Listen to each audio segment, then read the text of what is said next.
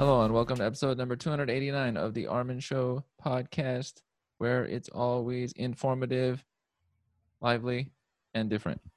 I have many books in my background. Professor Daniel T. Blumstein also has many books in the background. He is my guest for this episode. Glad to have you on the show. Thanks for having me. This is a cool thing. We like books. Long live them. Now, I looked at your research, which I tend to do when I am speaking with people, and you have so much. And over many years and a variety of topics you have covered. So first, I'd like to go back into how did you get to where you are? How would you describe that as far as your educational route? So I'm a behavioral ecologist and a conservation scientist, and I've always been passionate about wildlife and animals. And going to college, I thought if you studied biology, you had to go to medical school or something like that, probably like many people. Mhm. And then had an influential mentor. Actually, I had two influential mentors as an undergraduate. One of them was Mark Beckoff, and I took a course early on with him on animal behavior. And I sort of realized, hey, this is kind of, I didn't know you could, study animal behavior and make a career out of that. And I ended up volunteering for him and working in other labs at Boulder, where I was an undergrad, and ended up doing an honors project. And I've always been sort of driven to do my own work, and found people to support me and, helping make me better at what I was doing. So I early on got into research as an undergrad, and then I used to get paid to bicycle around the world, and I was biking around, and I knew that I wanted to do international wildlife conservation. And I sort of stumbled on this national park in the Pakistan-Chinese border region of the Karakoram Mountains, and there were big marmots there, and there were predators. I'm like, what a great place to look at animals, and what a neat park, and what a fun place to work. So I ended up working there for a while. This is a cool thing. You mentioned marmots. As I read through your material and look at your research, I noticed you have worked with a variety of animals, marmots being one of the favorites. Why have you selected various animals of sorts to look at, and how closely would you say they are generally linked to us as far as their adaptations and our adaptations? While I have an inordinate fondness for marmots, you might say, because marmots are diurnal, they're active during the day, they have an address, so you can follow them for, mark them and then follow individuals. Mhm. I actually am really conceptually oriented, and I study things to answer general questions. So my behavioral work is really inspired by, how can we explain the diversity of behavior? What are the rules that that allow us to understand why some animals are different and some animals are similar? How do we make sense of all this variation? So some people go out and measure biodiversity. I look at behavioral diversity. I look at biodiversity too. But, and there are rules and ways of thinking about this conceptually. And for certain questions, some species are good. For other questions, other species are good. And I'm just, I'm interested in lots of things. So for different questions, I focus on different animals. That makes sense. Now, your book that has just come out is called The Nature of Fear. I've always been very inclined towards books that connect with the topic of fear. It's one of my main categories of interest or that I connect with. What is a way that fear is represented in organisms? What kind of biochemical pathways come forward when someone is in fear? So I'm sure everyone's had a fight or flight response. I mean, you sort of hit the brakes and almost hit somebody, and then you have this amazing surge of adrenaline. So fear is a very adaptive homeostatic response, really, to challenges, external threats. And the book really capitalizes on the diversity of animals and plants, actually, that my students and I have studied over the years, and that friends and colleagues study as well, to really try to understand, give a biological basis on our own fears. So many evolutionary psychologists try to understand who we are and why we behave the way we behave by looking at ancestral humans, and that's fine. And some evolutionary psychologists look back at our primate ancestors, and that's fine. But really, fear is one of these things that goes back, to when you started having a specialized nervous system. As soon as you could specialize functions, as soon as energy had to be allocated differently to different cells and organs, anti-predator, and as soon as things started eating things, anti-predator behavior evolved. So anti-predator behavior has been around for millions of years. And remarkably, many of these neural circuits in vertebrates, at least, and neurochemicals are pretty conserved.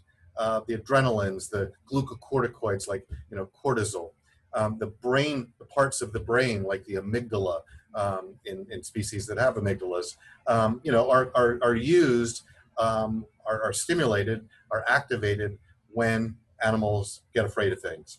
And typically these are predatory fears. These are responses that are highly adapted to allow animals to escape predators. And pretty much everything has predators at some point in its life. So maybe, I posit, and I think the answer is yes, we can look at the diversity of anti-predator behavior and gain insights into who we are and why we behave the way we behave. So that's how the book is that's the broad overview of the book. Mm-hmm. As I was looking through the book, I like it takes it through predators, like imagining a animal flying above you and you'd have to observe it, and then our response as far as speed of response. One thing that I always think about, this is before the book, when I think of fear, if someone causes you fear and it sort of subjugates you, is it fair to say something like you got corticosteroided by them? You could. I mean, there's a whole suite of things, and glucocorticoids are some of those things. There are other chemicals as well involved in this, but yeah, I mean, when you get a dose of adrenaline, when your body, the fight or flight response really changes your energy allocation to one of preparing for escape. So your immune system is not active. The immune system is suppressed, but your eyes open up and you can see, and you suddenly can smell when you get that surge of glucocorticoids and adrenaline, and your senses are heightened, and energy is rushing to muscles to big muscles like legs and arms to get you out of there. I open the book with a story and the book has lots of stories to sort of motivate questions to go into sections. But I opened the book with a story when I was studying monkey behavior in Kenya. I also was bicycling in Kenya, and I was taking time off, and I was down bicycling out of Mombasa on the coastal Kenya, going south towards the Tanzanian border, and I was going to go to some parks and try to get into parks, which is sort of hard if you're on a bicycle because you're not really supposed to bicycle in national parks in Kenya because animals will eat you. And I also was trying to go to some beaches and things like that. So my bike's really loaded down. I'm biking alone, and it's hot, and it's not a lot of traffic on the road, and I'm biking slowly uphill, and I see three guys in the distance, and I get near them, and I'm like, Jumbo, hello, and they don't respond, and I thought that was weird because people had found me, to be an oddity. And look, it's this is 1986. It's a mountain bike. Looks like a motorcycle. So they'd say I was a PK, and I said motorcycle. I'm like, no, it's banana powered PK because all I did was eat bananas to keep going, because the little bananas in Kenya are amazing. In any event, I've got bananas tied on my bike. I've got water. I've got all sorts of things, and I'm biking slowly up this hill, and these guys don't say hello. And I'm like, oh, whatever. And as I'm getting near them, I sort of look out of the corner of my eye, and they're lifting this huge rock and tossing it at my head. And I sort of put my shoulder up and blocked it. And, my bike was the center of gravity was really low. And I got this adrenaline rush because they started glaring at me and chasing me. And I just motored up this hill and got out of there. And I've never had such an adrenaline rush in my life. And I would say my fear of bodily harm or worse, got me out of there. And fear is a very adaptive response. So, we are who we are because our ancestors were fearful, but they were wisely fearful. They didn't unnecessarily overestimate risks. They managed risks. And one of the themes is how animals manage risks, how they trade off risk versus reward. And I discussed that in the context of lots of examples. Hmm. I do like looking at the trade-off because there's clearly a cost to having all your systems alive and energized for activity, more vigilance than your normal peaceful state. A lot more energy. The eyes take a lot of energy, and also the sense of being ready to go. And then I like how you said it was down regulated by homeostatic processes that keep it. It's almost like a little protective feature that we have it at times, but then it's not to be used much. One thought that came to my mind was how much is, let's say, for animals, their early impacts of fear connected to how they will be later on, like in their first years of life or first months, if it's a short lived organism? How much does that stay in their brain so that even later on they have sort of like a twitch response to fear? Yeah, so I talk about the development of behavior in many cases. Some animals are born with what we might call innate predator responses, in the sense that um, they respond appropriately without any prior experience to various predatory stimuli. And I talk about olfactory and visual and acoustic things that fulfill that. But that doesn't mean that animals can't learn and improve their anti-predator responses, and there's a lot of examples of that as well. More importantly, when we think about life history trajectories in different species, some species live fast and die young, and other species are in it for the long haul. And it turns out that if you're raised in a predator-rich environment, that's probably predicting that you're going to be around predators your whole life. And in some cases, that shifts species to living faster life history trajectories, meaning that they're going to live fast and die young. So early experiences with predators or predatory stimuli actually can change the whole way that animals structure energy allocation. They may reproduce earlier because they're not expected to live as long, etc. And that's fascinating. So early fears can really screw you up or change you. Maybe it's adaptive in some circumstances. It's controversial, but people see the same sorts of things potentially in humans. Humans growing up in really challenging environments, have lifelong consequences and effects from growing up in really challenging environments. And many of these shift life history decisions and shift a life history trajectory towards reproducing earlier, etc., and not putting as much energy into defense, immunological defense, and potentially put it into other defenses. So we see, chronic poverty sort of persisting in part because of epigenetic potentially effects of early life experiences, and it's horrible. I mean, it's really hard to break those sorts of cycles. Mm-hmm. We can see it we can see it experimentally in other animals.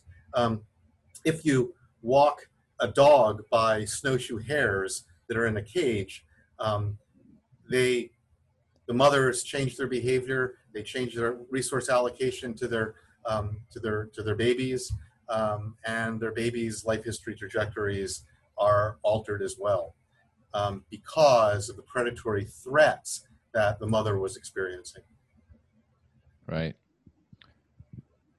I think a lot about this and the impacts of the, let's say, initial fear and response, and then the after effects, like the cost at the time. And then you have a chapter called Cascading Effects. I think about the after effects of that. So let's say an organism has a strong fear response and it takes a lot of energy. What are the general effects, like a day later? Is it weaker? What is the cost there? Yeah, it sort of depends. So escaping something once, aside from potentially learning that might be a risky situation, and maybe avoiding a particular habitat if predators are in a particular habitat, that could make it harder to get resources. Um, One escape, if it's a lower risk escape, might not be that costly.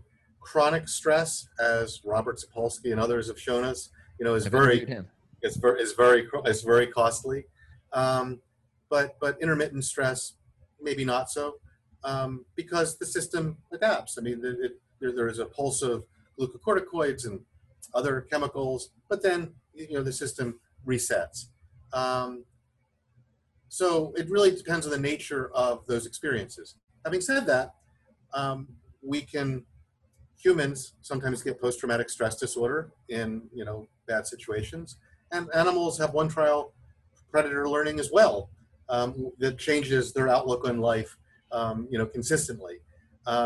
Colleagues of mine here uh, use animal models, rats, and they say we're not using animal models as models of PTSD. We're giving rats PTSD, which is kind of mean at some level. But they're then, coming up with really innovative ways to think about how can we pharmacologically intervene and prevent memory consolidation and PTSD formation. I mean, PTSD is debilitating for people in wars, people experiencing other traumas, and I think there's some interesting ethical discussions you can have about this.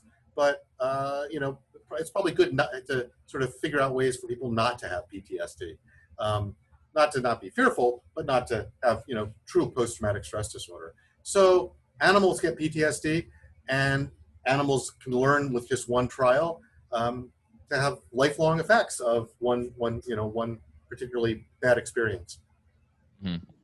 I like that you mentioned Robert Sapolsky there. I once interviewed him. I read his book Behave, and that was very informative in the category. And normally I would ask this later, but in relation, are there any scientists that have work that has been some of the basis for your work that come to mind? Well, I mean, a lot of people. So, I mean, I sort of dedicate this book to my students and colleagues from whom I've learned so much. Mm-hmm. Yeah, I mean, in terms of book authors, I mean, Sapolsky's work's been, fabulous. A guy named Joseph Ledoux has talked about stress and anxiety and fear throughout his career and does really interesting neuroscience. I'm not a neuroscientist, I'm not the one to talk to about neuroscience, but I mean, I followed his work for many years. Interestingly now, he sort of says only humans can have fear, and we can't say that non-humans have fear. I disagree with that for a variety of reasons. Maybe other emotions. I mean, clearly, every species is unique. Humans are unique in a variety of ways. One way that we're unique is I don't think any other species has, Schadenfreude, right? I think other species have fear, and I think we can study fear. I think fear is accessible, it's adaptive, and we are the descendants of our ancestors, not just our human ancestors and hominid ancestors, but all of our animal ancestors that successfully managed risk and threats and got these trade-offs right. And all of them were fearful. So fear is something where the neural circuits, the neurochemistry, all is pretty conserved through a lot of vertebrates, at least. And I think that it's appropriate to say this emotion is something we share with others. Yes, that's an important point. I like that, by the way, that we're connected to the past. I posted that recently, that we're connected, our responses from worms hundreds of millions of years ago, their nervous system. Thought that was interesting. And I would think that if we have the same base pathways and then we have a certain response, and let's say an animal has a certain response, what is the likelihood that any of these things are not the same exact thing? Like, it looks like it, and then underneath it we study and we see the same processes. How possible is it that it could have the same everything but not feel fear? Well, I mean, I don't know what you feel. So, I mean, hardcore Right. philosophers say I can only know about my own internal world. I mean, maybe we're all living in the Matrix, but I can't really attribute, what I'm feeling to someone else. I think that's a little silly at some levels. It's worth arguing, but I think it's kind of silly at some levels. I think anyone that has a dog knows that, there are emotions of joy and happiness and sadness that, your dog has in certain Right. situations. Everything we see in non-humans is not simply, the result of stimulus and responses, and only humans have forethought and retrospective thinking, etc. Other animals can anticipate things. Other animals can, mull over experiences, and as they should. I'm not asserting, and I don't want to assert, that we feel things the same way that other animals do, but I think there's enough, for fear at least, enough similar processes parts of the brain and circuits and chemicals involved that probably make it pretty similar. Hmm. Having said that, we can add other sorts of things to it. I don't know how much social anxiety that other species have. They may have some. I mean, if you're a subordinate hyena, for example, you probably should have social anxiety. But if you know, we see things in different ways. There, for example, you know, is the social fear we might have, or the fear of public speaking we might have, the same fear as anti-predator fear? And I would say that there are components of the brain and the body that are involved in anti-predator fear when we might be afraid of public speaking or experience social anxiety. But there's other systems on top of that that may interact with that as well. And is that unique in humans? Well, maybe. Maybe we should look at other highly social species, and maybe we find similar sorts of systems in other highly social species as well. Does this mean that I can understand how another animal really feels? Maybe. Maybe for more closely related species, maybe not for others. It sort of depends on the emotion, and I think it depends on, you know, the context. But for fear, I think it's much easier to be able to infer similar sorts of feelings. Is an animal mulling over for weeks, you know, a bad experience that they've had? The way I sort of mulled over for days and weeks, you know, following my attack in Kenya. I don't know, but they certainly changed their behavior as I changed my behavior. So is that a sign of constant mulling and reflection? I don't know. I don't know how other species really feel when they reflect. I think we can anthropomorphize, which is over-attribute our emotions to non-humans, but we can also sort of do the reverse. Franz de Waal talked about anthropodenialism, and I think we have to be a little careful of that as well. Mm-hmm. We don't want to over-attribute or under-attribute. Yeah. One thing that comes to mind is fear is constantly adjusted, right? If there's a lot of impact on you, then your response, fight or flight response goes up, and then if not, then it's not there. Does that make organisms that don't have as much interaction with that system because things are calmer for a longer period of time, does that make them more vulnerable in the longer term, or is that not really a thing? Don't know. It's a really interesting question, and it's a question that sort of undermines a lot of my urban ecology work and urban behavioral biology work. So what's fascinating about cities is that sometimes cities have fewer predators. Sometimes they might have more different predators. But if you put a hiking trail in, or there are lots of people, animals that can become tolerant to people may not end up fearing people. And it's really an empirical question about whether that reduction in fear to people translates to other predators or not. But it's really important to know. So, I mean, I've written books on ecotourism. I'm an avid ecotourist. I like going out and seeing things. But ecotourism is a huge industry that clearly affects non-humans. We stress animals out in the wild. Sometimes they habituate to us. Is that a good thing or a bad thing? So if you're a mountain gorilla in Rwanda, it may be a bad thing if that makes you more vulnerable to poachers because they've habituated to people. If you're, I forget the name of the species of monkey in Southern Africa, it might be a bad thing because actually when the animals habituated to people, they were less wary about real predators as well. But I'm not sure how widespread that is. I think it happens, and I think we have to understand when that happens. But it would be sort of silly because that sort of says that they're perceiving us as the same type of predator as a wolf or a leopard, for example. Mm-hmm. And we know that species are really good at distinguishing among different sorts of predators and having unique responses to those different sorts of predators. So if by habituating to us, a species then transfers that habituation to another species, in some sense, that's a tool that developmental psychologists use to study how preverbal kids sort of see the world. You habituate them to something, and then you see if they transfer it or not. And if they transfer that habituation, then you say, well, they're perceiving that in the same category. So it would be surprising if wolves and humans are treated in the same category or not, but it really depends on the species. And I think it's a question that we need to study more and more, and one that fascinates me. It sure is interesting because does this transfer to that? One thing that came to mind there when you said scale, I noticed that in your I like your website is very organized. I like it. It's very informative, and Thanks. you described the scale in relation to in fear, but it made me think of scale in relation to Jeffrey West's book Scale, which was about cities and their scaling laws.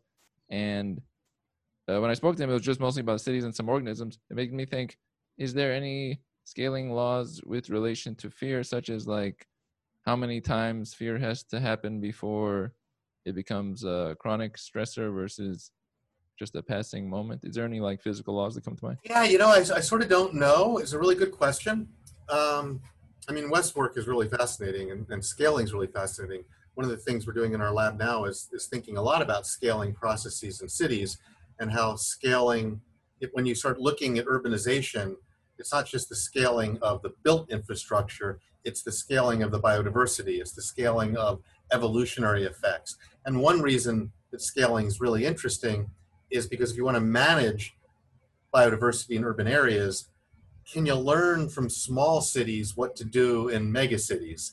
If all of these processes scale isometrically, yeah. If some scale superlinearly and some linearly, maybe not. So you really need to understand biodiversity scaling in urban areas, along with infrastructure scaling in urban areas, along with socio-cultural process scaling in urban areas in order to properly manage biodiversity in urban areas.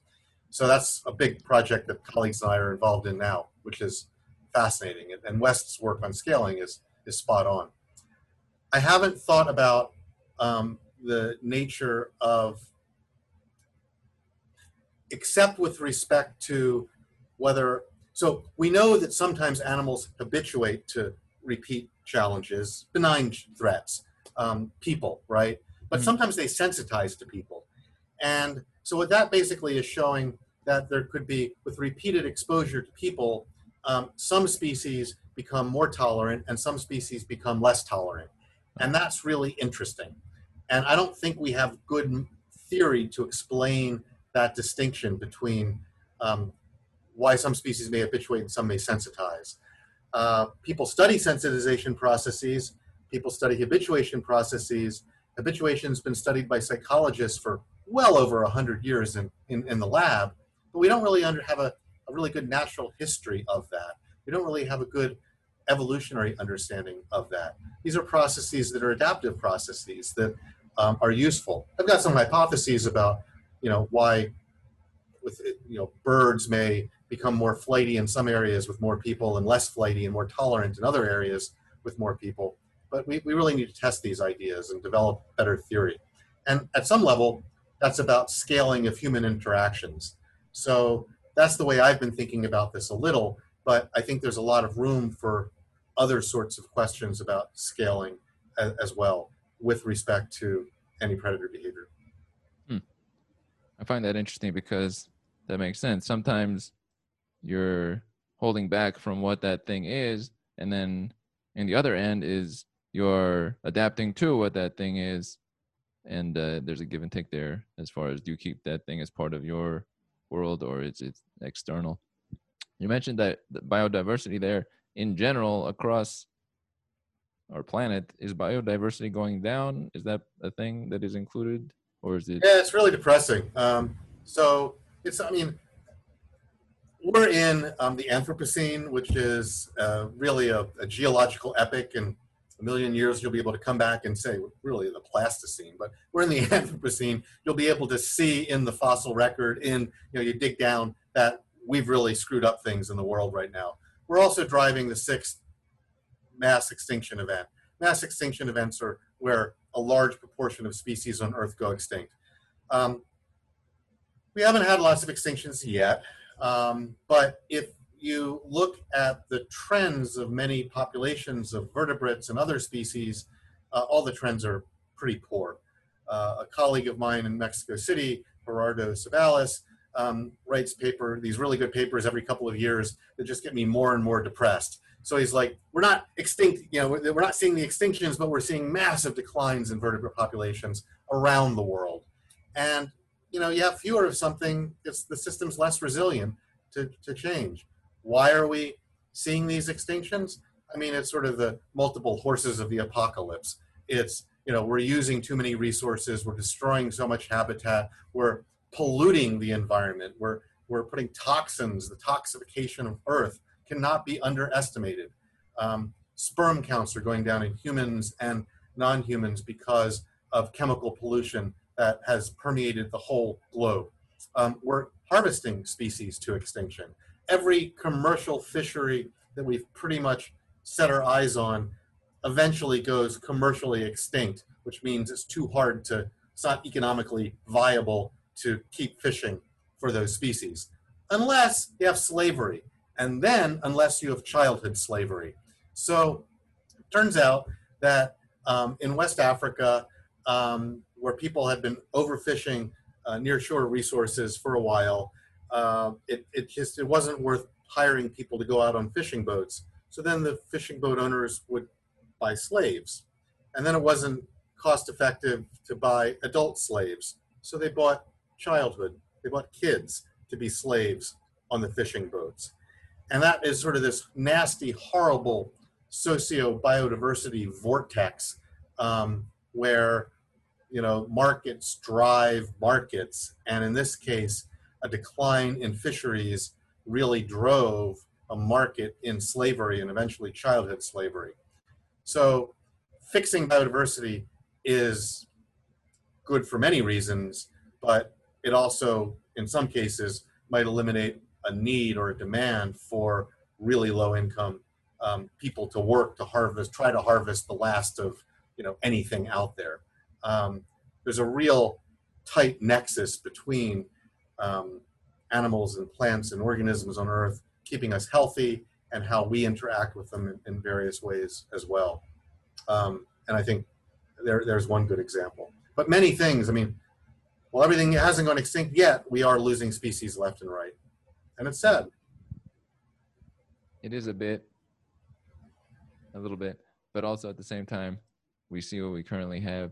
One thing I like about research is that it allows you to see things. I like bigger picture concepts, and so most of the public world is not bigger picture material, but the reaction is not, and it's very super small, we'll call it. And then in rare instances, when a breadth of research is done, then you can start to see, oh, this led to this. There's effects that go beyond this to that, and a year later and 5 years later. I like that concept. Well, but systems thinking is the way to think about all of our problems, whether it's COVID, which we can talk about in a moment, or it's biodiversity extinction, or it's global security. You have to think about the world as a complex system, and complex systems have scaling principles associated with them, but non-linearities are expected. You do a little tweak here, and then something big or small happens later on. It's much more difficult to think about causality, and when you're dealing with problems, biocultural problems, there's not one easy fix. You have to sort of address lots of things, and you have to really think about how you fix those things. So COVID, for example, is a complex problem. It's actually quite simple. The Americans, I'm going to be jingoistic here. We wrote the book on dealing with pandemics. We funded the research. We have this wonderful CDC. We donated to the WHO and participated in the WHO. And of course, the WHO is political. Everything in the UN is political. Everything in the world is political. But we worked with them. We've worked with the world to help suppress pandemics in the past. And we threw out the playbook and aren't even using a playbook right now. And it's responsible not only for our deaths, we've earned that one, but it's responsible, I think, for the deaths of people around the world. And that's not acceptable to me. Why would anyone want to politicize mask wearing? You know, why would anyone want to politicize keeping older people alive or keeping vulnerable people alive? Mhm. Well, we're a very inwardly independent, individualistic society. I mean, we're one of the most individualistic societies out there. That is this huge ecological trap that we're all falling in right now. And it's horrible. It's horrible at many levels. Having said that, um, I think there are lessons from anti-predator behavior and lessons from, you know, getting these ideas from this book I've written that apply to pandemics. First of all, individuals face different risks. A young human, my students, my undergraduates, on average, have a lower probability of having a bad outcome than I have. I'm in Right. my mid 50s. They're in their late teens or early 20s. Mhm. They get sick. Most of them will probably be okay. I get sick. I'll probably be okay too. I mean, the mortality rate isn't that high, Right. but there's a higher probability that I'm going to have a bad outcome or a bad side effects or whatever. So risk is context specific and individual specific. And individuals should be basing their trade offs from an individual perspective based on the risk they're experiencing. Public health officials know this. They know they have to have different targeted messages to young people than old people. My parents, who I would like to be safe, um, you know, were going out and shopping when we didn't really know much about this thing. I'm like, why are you going out shopping? I want to go out and shopping. Why are you going out to a restaurant? I want to go out to a restaurant. They're near the end of their lives. Maybe they have nothing to lose, except I'm locking myself in. I'm not. I live on a different coast than they do. I'm locking myself in to save their lives, and they're going out and taking risks. Right. Again, it's an individual, trade-off, and I think we need to, and we do, but we need to do a better job, market our messages and recognize that individuals will have different sort of optimal solutions. And really, to me, it's about creating a collectivistic culture right now, where we're all in this together. We could get rid of this thing. I don't know if we can ever get rid of this thing in the U.S. But I work in Australia, or I used to work in Australia. Can't get there now. They've more or less eliminated it. I was just Zooming a colleague yesterday, and her kids are in daycare, and she goes out and does things, and school's in sessions, and there's very, very little COVID, and they're managing it, and they have targeted shutdowns and things like that. The state of Western Australia, which is half a continent, I mean, they closed their borders, but there's no COVID there.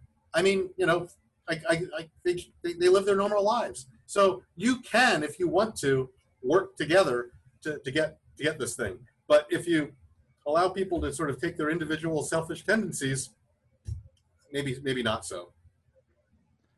You know, the early response to COVID in March was not exactly fitting to the moment. The fear was like 10 times what it was. And then later on, now when there's way more spread than there was, and the fear should probably be higher proportionally in some way, it's dropped off. So, I mean, we habituate I mean, most of us haven't gotten sick.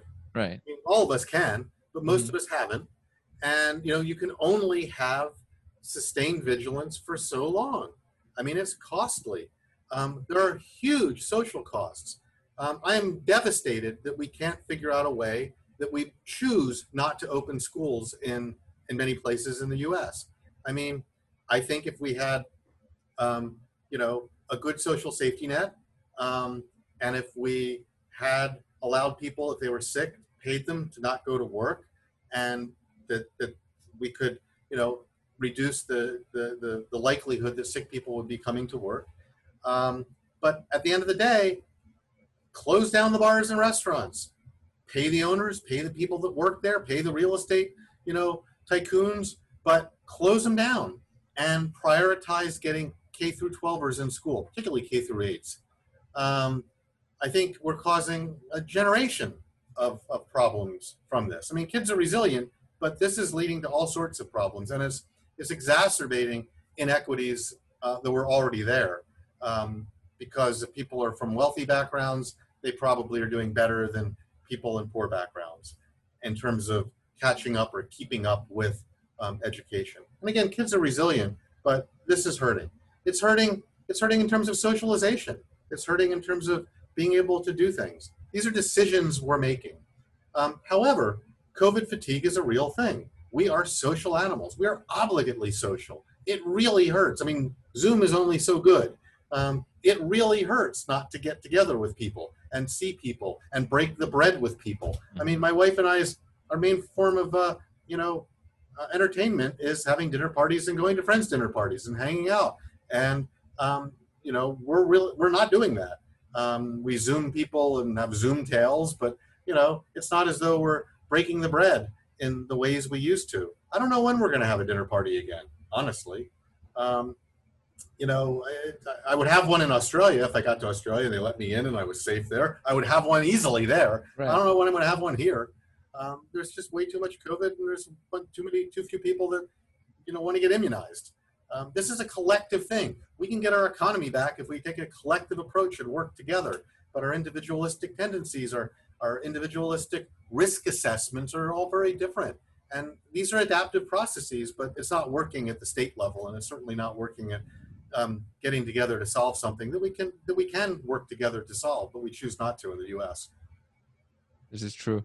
Speaking of COVID and dinner parties, you reminded me of right before COVID hit in like early March, I think. I was in New York for the first time, and I had a dinner party with Dr. Azra Raza, who's a cancer researcher, and a group of people. And I made great connections there, which you can't do as much over the internet. It's not the same. And then continue to speak with the various individuals across the whole year. And that's something that we would like to get back to. And it will be good when that occurs, because it's something nice about being around people and absorbing the energy. Yeah. Yeah.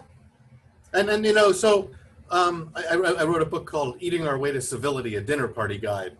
And, breaking the bread with people is really important. And sitting down with people who have different beliefs and backgrounds and respecting other people's beliefs is really important. And you can easily do that over dinner parties. You don't like where the conversation's going, bring in a new course, pour another round of drinks, change the subject. But, hanging out with people who might have different beliefs than you is really important. And we are so polarized right now. It's just this, giant vortex to the bottom. And it goes both ways. I just read a Van Jones book that he wrote a couple of years ago, and it was really good because, he sort of called it as well. He went after the Democrats and he went after the Republicans, and he said, we got to get together, and here's ways we can get together, and here's things we can agree to work together to solve. And he was spot on. I talked with Peter Coleman at Columbia University about his book, which was just completely about polarization and how it's just on the up. One thing that just came back to my mind earlier, you had mentioned non-linearities of growth. I wanted to go back to, this was a key point that I did not want to leave out, non-linearities in sound as far as how they arouse fear. Can you speak a bit about that? Because I think about that sometimes for the songs that have a little bit more like an undertone, ominous undertone. And what is that? And you alluded to that. I have chapters loosely on the sound of fear, the sight of fear, and the smell of fear. And look at a lot of anti-predator behavior there. The sound of fear was a story that started when I was holding a baby marmot. So I run this project in Colorado. We've just finished our 59th year of studying marmots. I'm not even 59. We study them throughout their lives. I don't hurt these animals. I've looked at 8 of the 15 species of marmots that live around the northern hemisphere, the world. And I was just holding this baby marmot, and it screamed in my hands, and I almost dropped it. And I'm like, wow, why am I having an emotional response to a scream of a baby rodent? I hear them alarm call all the time, these chirping-like calls. They alarm call from the first day they're out. That was the first time I heard a scream. And that sort of got me thinking about screams. So then we started recording screams, and it was hard to get a good data set of recording the screams. It turns out that when you look at screams, they're not structured like alarm calls at all. They look kind of noisy. What's noise? Well, think about your stereo in your car. You turn it up a little, it gets louder, turn it up a little more, it gets louder, turn it up, it sounds really good. And then at some point it sort of breaks down and it starts getting distorted. So it turns out that nonlinear systems have a phase where input equals output, times X, and then it becomes predictably unpredictable beyond some point. It becomes chaotic. So this predictable unpredictability essentially is the system is in sort of its nonlinear state space. So acoustically, we hear that when we turn up our stereo. For a mammal that is blowing air across its vocal folds and vocal cords to produce sound, if you blow air too fast, it creates nonlinearities. So when animals are scared, they might be blowing too much air out over their vocal cords and vocal folds and creating what sound like and look like on images of sounds, nonlinear, what are called vocal attributes.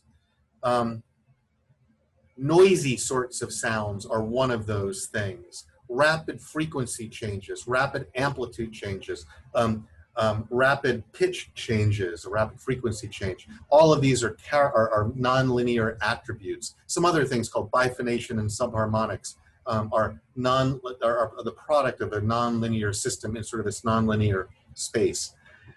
So we can hear those. So I was giving a talk at UCLA a while ago, and I wondered whether aloud, I said, I bet this works in music and soundtracks. And the guy comes up to me and introduces himself and says, yeah, I'm sort of a film score composer and musician, and I'm working on a PhD thinking about biological models of emotion. And I think you're right. I'm like, hey, let's collaborate. So we ended up collaborating on a couple projects.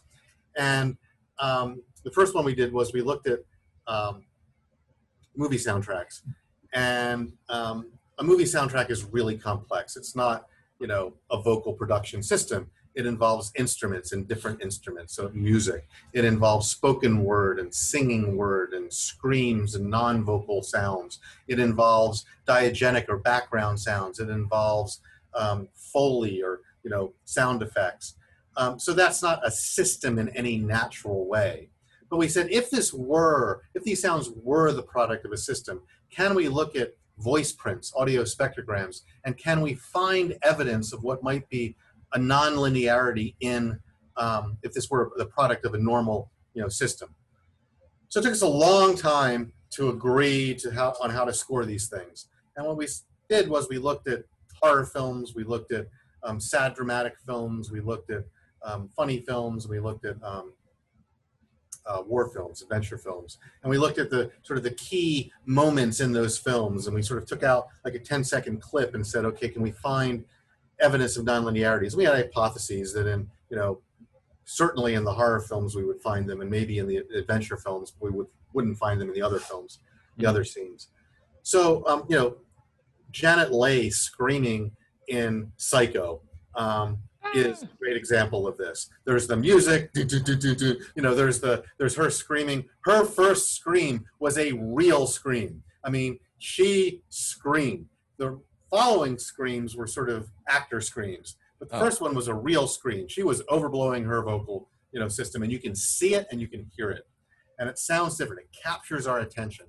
So, what we found was that horror films, unsurprisingly, have more female screams than you would expect by chance, and more noisy sounds as well in them.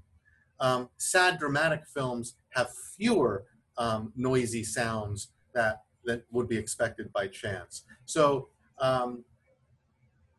film score composers and musicians don't really know this, but they've intuitively understood it. They have their inner marmot working in their mind, telling them how to compose their music and do these soundtracks. And their inner marmot is saying noise matters, and noise is evocative, and noise captures your attention.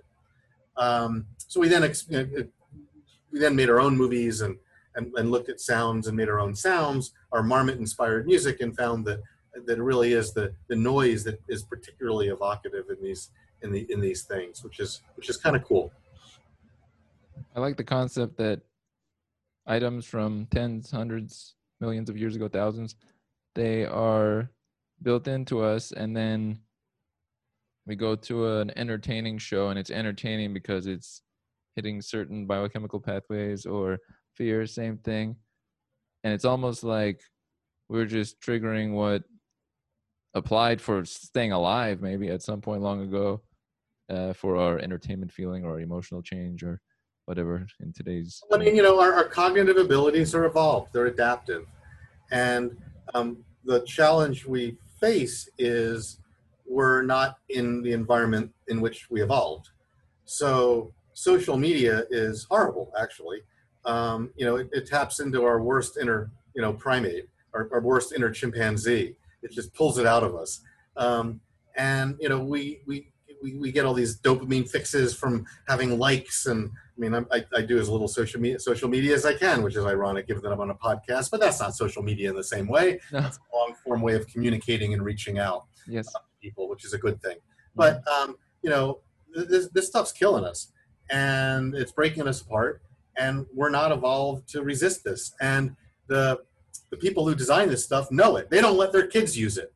Right? They don't. They're smart. They know that they've weaponized something to make money personally, and the titans of the tech industry do not let their kids use the technology that they're selling to everyone else because it's not really good for you, and it doesn't really make you happier.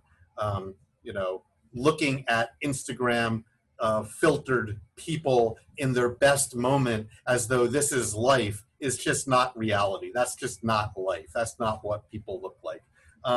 But I mean, it's the same thing. So these mismatches can cause problems.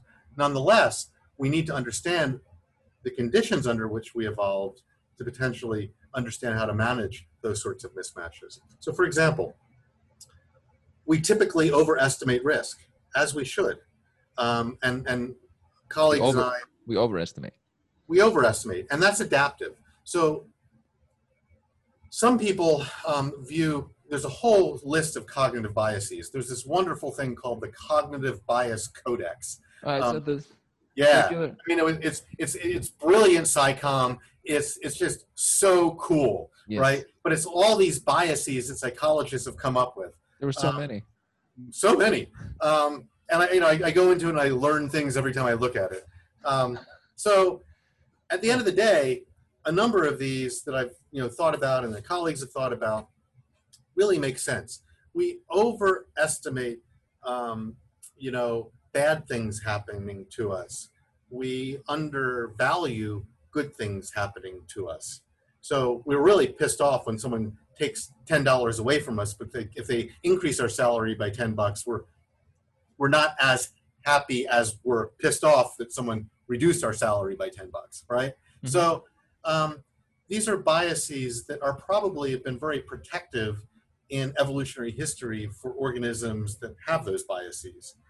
Turns out that a lot of organisms slightly overestimate risk. So you could say that's an error. And when people think about these cognitive biases, they think these are things that are leading to erroneous behaviors, that people are making errors. But if you sort of say, well, if you ask the question, could they not be an error? Could they actually be an adaptation? You get a different answer. And the answer is, for some of these that I've looked at and colleagues have looked at, they make a lot of sense. The fundamental attribution error. If I fail at something, I blame the contextual processes. I lost my job because of COVID. But if some out-group person fails at something, they lost their job because they're lazy, right? We just tap into that shit, right? We just eat that up. Well, it probably makes us safe, because if there are threats coming from outsiders, if there are threats coming from others, it prevents us from being exploited. So a slight bias this way may make sense, and it makes sense for whatever species share these things. In-group, out-group discrimination, neighbor-stranger recognition. Many species, this has been looked in. It's pretty ubiquitous in lots of species. You know who your neighbors are, you know if someone's not your neighbor. Why? You'll learn your neighbor because you have a different relationship with them than a true stranger. So these in-group, out-group biases that we see in many species, including humans, probably kept us safe for a variety of reasons. That's not to institutionalize racism. That's not to say here's a biological reason why we should be racist. I do not ever want to be accused of engaging in the naturalistic fallacy. Just because it is means it should be. I disagree with that. But this is to say that this is what we have to go against if we want to live in a world that tries to eliminate racism and biases against certain people or positions. So nonetheless, these biases probably make sense. And you can see overestimating risk as something that plays well, which is why, as I talk about in the book and talk about in other things I'm writing, don't trust a politician who says only I can make you safe. First of all, there is no thing as safety. There's things as managing risks and threats. Vote for me, I'm going to get rid of COVID. No, I'm going to work with you to, try to reduce the risks of COVID. You can't eliminate all threats. Maybe we can eliminate COVID in some places. Maybe we can eliminate COVID globally if we really want to do that. But it's going to take a bit of work. But at the end of the day, there's no such thing as pure safety. The other thing that behavioral ecology tells us is that you can be purely safe. If you're a marmot, you can stay in your burrow your whole life, but you're going to starve to death. So animals have to trade off the safety of being in a truly safe place versus going outside and exposing themselves to risks. And that plays well for our lives as well. We have to trade off risks and rewards. The trade-offs and the set points on those trade-offs might be different for each one of us based on assessments of the risks, opportunity costs, and other things that go on, which are things I study, on a daily basis with non-human species and see other animals making adaptive-ish trade-offs all the time.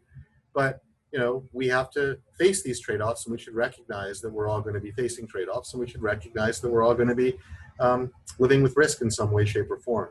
So politicians don't listen to politicians that assure, safety if only we close our borders or do this, but rather, we need to manage risks and threats. The other thing is that our fight or flight system is designed to be a fast twitch system in some sense. So Kahneman and Tversky wrote in Thinking Fast and Thinking Slow, that we have two cognitive systems. Daniel Kahneman? Yeah. Uh-huh. In which we, evaluate things. Our fast system and fight or flight responses should be a fast system and a more reflective system. And one way you can respond to politicians who rile us up with fear, because it always works, is to just slow it down and to say, well, what is the evidence that that's true? And, what is that true? And, is this a real risk? And what if we do things slightly differently? So being more reflective when we're being pushed, you should be fearful right now. Being more reflective can often recast the problem, and then it's sort of solved by our slow twitch system, if you will. And that's one way of managing threats and making maybe better decisions. Mm-hmm. As you mentioned risk mitigation, it made me think of, you have your minimizing costs chapter, and then I once talked with the economist who they think this way as well. She said her whole job was about risk mitigation, and gave an example of a brothel where the whole point of the brothel was risk mitigation in relation to, physical intimacy in Nevada. And yeah. So if a politician alludes to just providing some sort of stabilized force, it's not really in their hands to do that as one person. Well, but I mean, risk mitigation is really interesting because we see in humans, at least, and potentially other animals, there are all sorts of compensatory behaviors. And the question is, is everyone sort of modifying their behavior so they're really facing the same risk? So when anti-lock brakes were first invented, they were tested in, I think, Munich taxi drivers. So it rains in Munich and you get icy roads, Munich or Zurich. And basically it didn't reduce the accident rate at all because taxi drivers realized they could drive faster because the brakes kept them faster. Ski equipment is much better than it ever used to be. Almost everyone skis with a helmet now. The equipment's better. You can turn better and faster and stop more easily. Fatalities haven't gone down at all because people just ski faster and accept that risk. So you could imagine, and what we're hearing now is people get COVID tested and say, I'm fine, now let's go out and party. Well, maybe not, right? So um, policymakers need to understand risk mitigation in order to come up with bespoke messages and policies that sort of work, and recognize that we might always be pushing our personal limits, and we might all have different personal limits. We might all be pushing our personal limits to sort of really not change the risk at all in some sense. Hmm. I like that you bring up that. It made me think of something I came up with a long time ago about snowboarding, for example. It's sort of similar, but I always said you can't really get hit because if you, let's say you fall on the path, if someone's going slow, they'll hit you softly, you're fine. If they're going medium, they're probably a little bit better. And if you get hit, it'll be a soft hit, not too hard, but they probably avoid you. And if they're a pro and they're going super fast, they'll probably have the ability to avoid you. You can't get hit. That was one of my themes on the snowboarding path. Kind of funny. I get hit by snowboarders regularly, so Yeah. you got to be careful skiing with snowboarders around. The other item you had mentioned the biases I wanted to go back to because I was thinking, let's say someone, when I see those biases, a lot of them I've like countered them. I don't know if I'm using my prefrontal cortex to, I've built in counters, but like a lot of them don't apply to me. And I was wondering, is that like, are biases counterable? Like you can adjust yourself so that later on that doesn't hit you that way? I don't know. I think again, I think if a bias is a cognitive ability that evolved and maybe was adaptive in some situation, but maybe is not adaptive in other situations, then you can certainly go against your biological desires, if so to speak. And I think it's okay for society to say we should not necessarily, be our inner chimpanzee, and maybe we should be our inner bonobo more than we should be our inner chimpanzee. So I think that the only way big groups of people really can work together is to have rules to follow, and everyone can't be doing their own thing. And I think, unfortunately, that's what we're seeing in the U.S. now with a lot of COVID responses. That people want to do their own thing, but that just doesn't work in a bigger society. Mm-hmm. So there might be a bias that might lead to something. You can overrule your bias. You should not, you are not, while we are the product of our genes and our experience, it's not as though there's something running in your head that says you have to do it this way. I mean, you can learn, you can change your behavior. We do it all the time. My industry is about changing the structure of people's brains. True. If you read my book, hopefully the structure of your brain will be changed. You will know different things than you did going into it. How cool is that? That's super cool. I can vouch for the people that are thinking that they would think it was super cool too, because that's like alteration. That means we're not fixed, rigid forms that have no variety to us. I think that's way cooler. One, I want to include two things. One, what are current, what is one or a category of current projects you are working on with students? And then separate from that, what is a message you would want all people to know about the nature of fear if you had like a megaphone to all people? Yeah, so I mean, I'm doing a lot of things with students and colleagues from all over the place. One project that I'm really excited about is work we're doing in Australia, where we're trying to, so Australian mammals are problematic. Europeans introduced cats and red foxes to Australia when, about 200 or so years ago, and that led to an extinction cascade. So if you want to look at mammalian extinctions, not just reduced populations, depending upon how you're counting, 27 mammals have gone extinct since European colonization, largely because of introduced cats and foxes. You have a continent of animals that are incredibly vulnerable to cats and foxes. Some species survive on offshore islands, but have gone extinct on the mainland Australia. So there's a lot of desire, and many of these animals in Australia live nowhere else. They're endemic. So I believe in endemism. I believe that it's worth trying to save these species and restore the Australian mainland to maybe something that it was like before we got there. Colleagues and I are working to try to basically naturally inculcate fear in species by letting them live with low densities of predators. So we're working with cats. And we found that when you put a bunch of, these are burrowing bettongs and greater bilbies, in with low densities of cats in really large reserves, large fenced areas. I'm talking, 23, 26 square kilometer Whoa. fenced areas, Huge. huge, hundreds of bilbies and betongs, a couple cats, maybe a couple more cats, maybe up to 10 cats, maybe up to 15 cats. You can have them living with cats. You can have them coexisting with cats in densities that they're sort of extinct outside the fence, around with. And we have changed the behavior of these animals. So what we're trying to do is we're trying to select or allow these animals to learn to make better bilbies, make better betongs that are cat-tolerant individuals. And then we're experimenting by translocating them into places with cats, and we have controlled populations that we have not have let live with cats. And for the bilbies, we found that the bilbies living with cats survive longer than the bilbies without cats. So it works. Betongs, we haven't found that yet, which is interesting, and we have some reasons for that, and we're experimenting with those as well. But ultimately, we're trying to come up with novel ways to allow animals to regain fears that they might have lost when living on offshore islands, and trying to use that for conservation successes. And I think that's really cool stuff.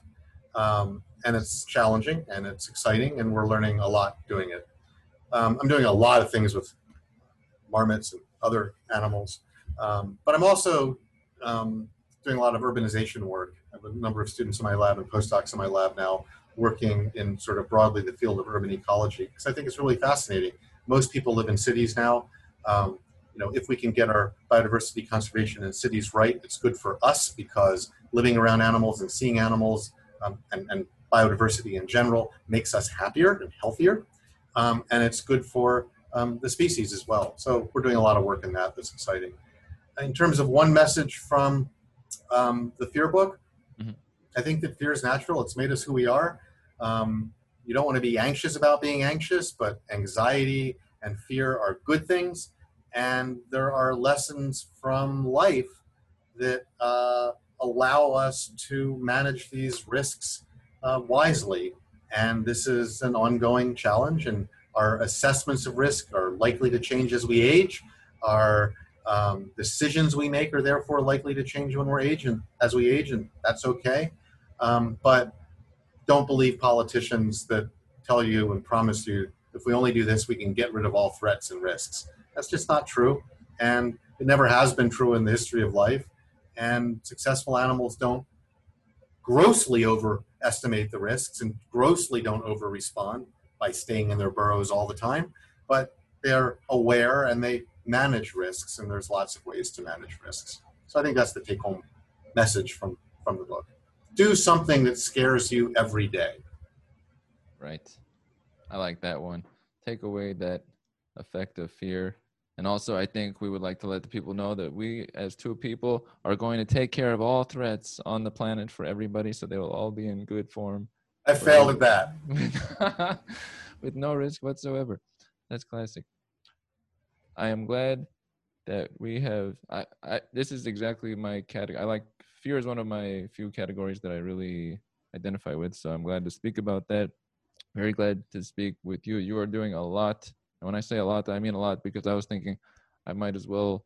I was going to look at a few of your papers that were online, and then the list started to get disturbingly long, and I was like, we're not gonna do that. I'm not gonna get through that list. I was like, I got through a few, and I was like, wait a minute, so it's very extensive. I work with great people, and for me, science is fun. It's a process. It's a way to learn about life, and it's a way to collaborate with fun people. And I try to make win-win situations for everyone. I work with lots of undergrads, and I learn a lot from them. And I'm not learning something new every day. What's it about? So I have the best job in the world. I feel very fortunate. This is true. It is fabulous. I will say, wonderful to speak with you, and may the people check out The Nature of Fear. There will be an image and such. Hold it up, man. You got to hold it up. Show the book. This, Show the book. I have it in paperial form. I have it in, but indeed, yours is way cooler with the snake in the front. And it would be great to have you on again in the future at some time. Happy to chat about other things. That would be wonderful. Glad to have you on, and thank you for joining. Thanks for having me. You know it. And we are out.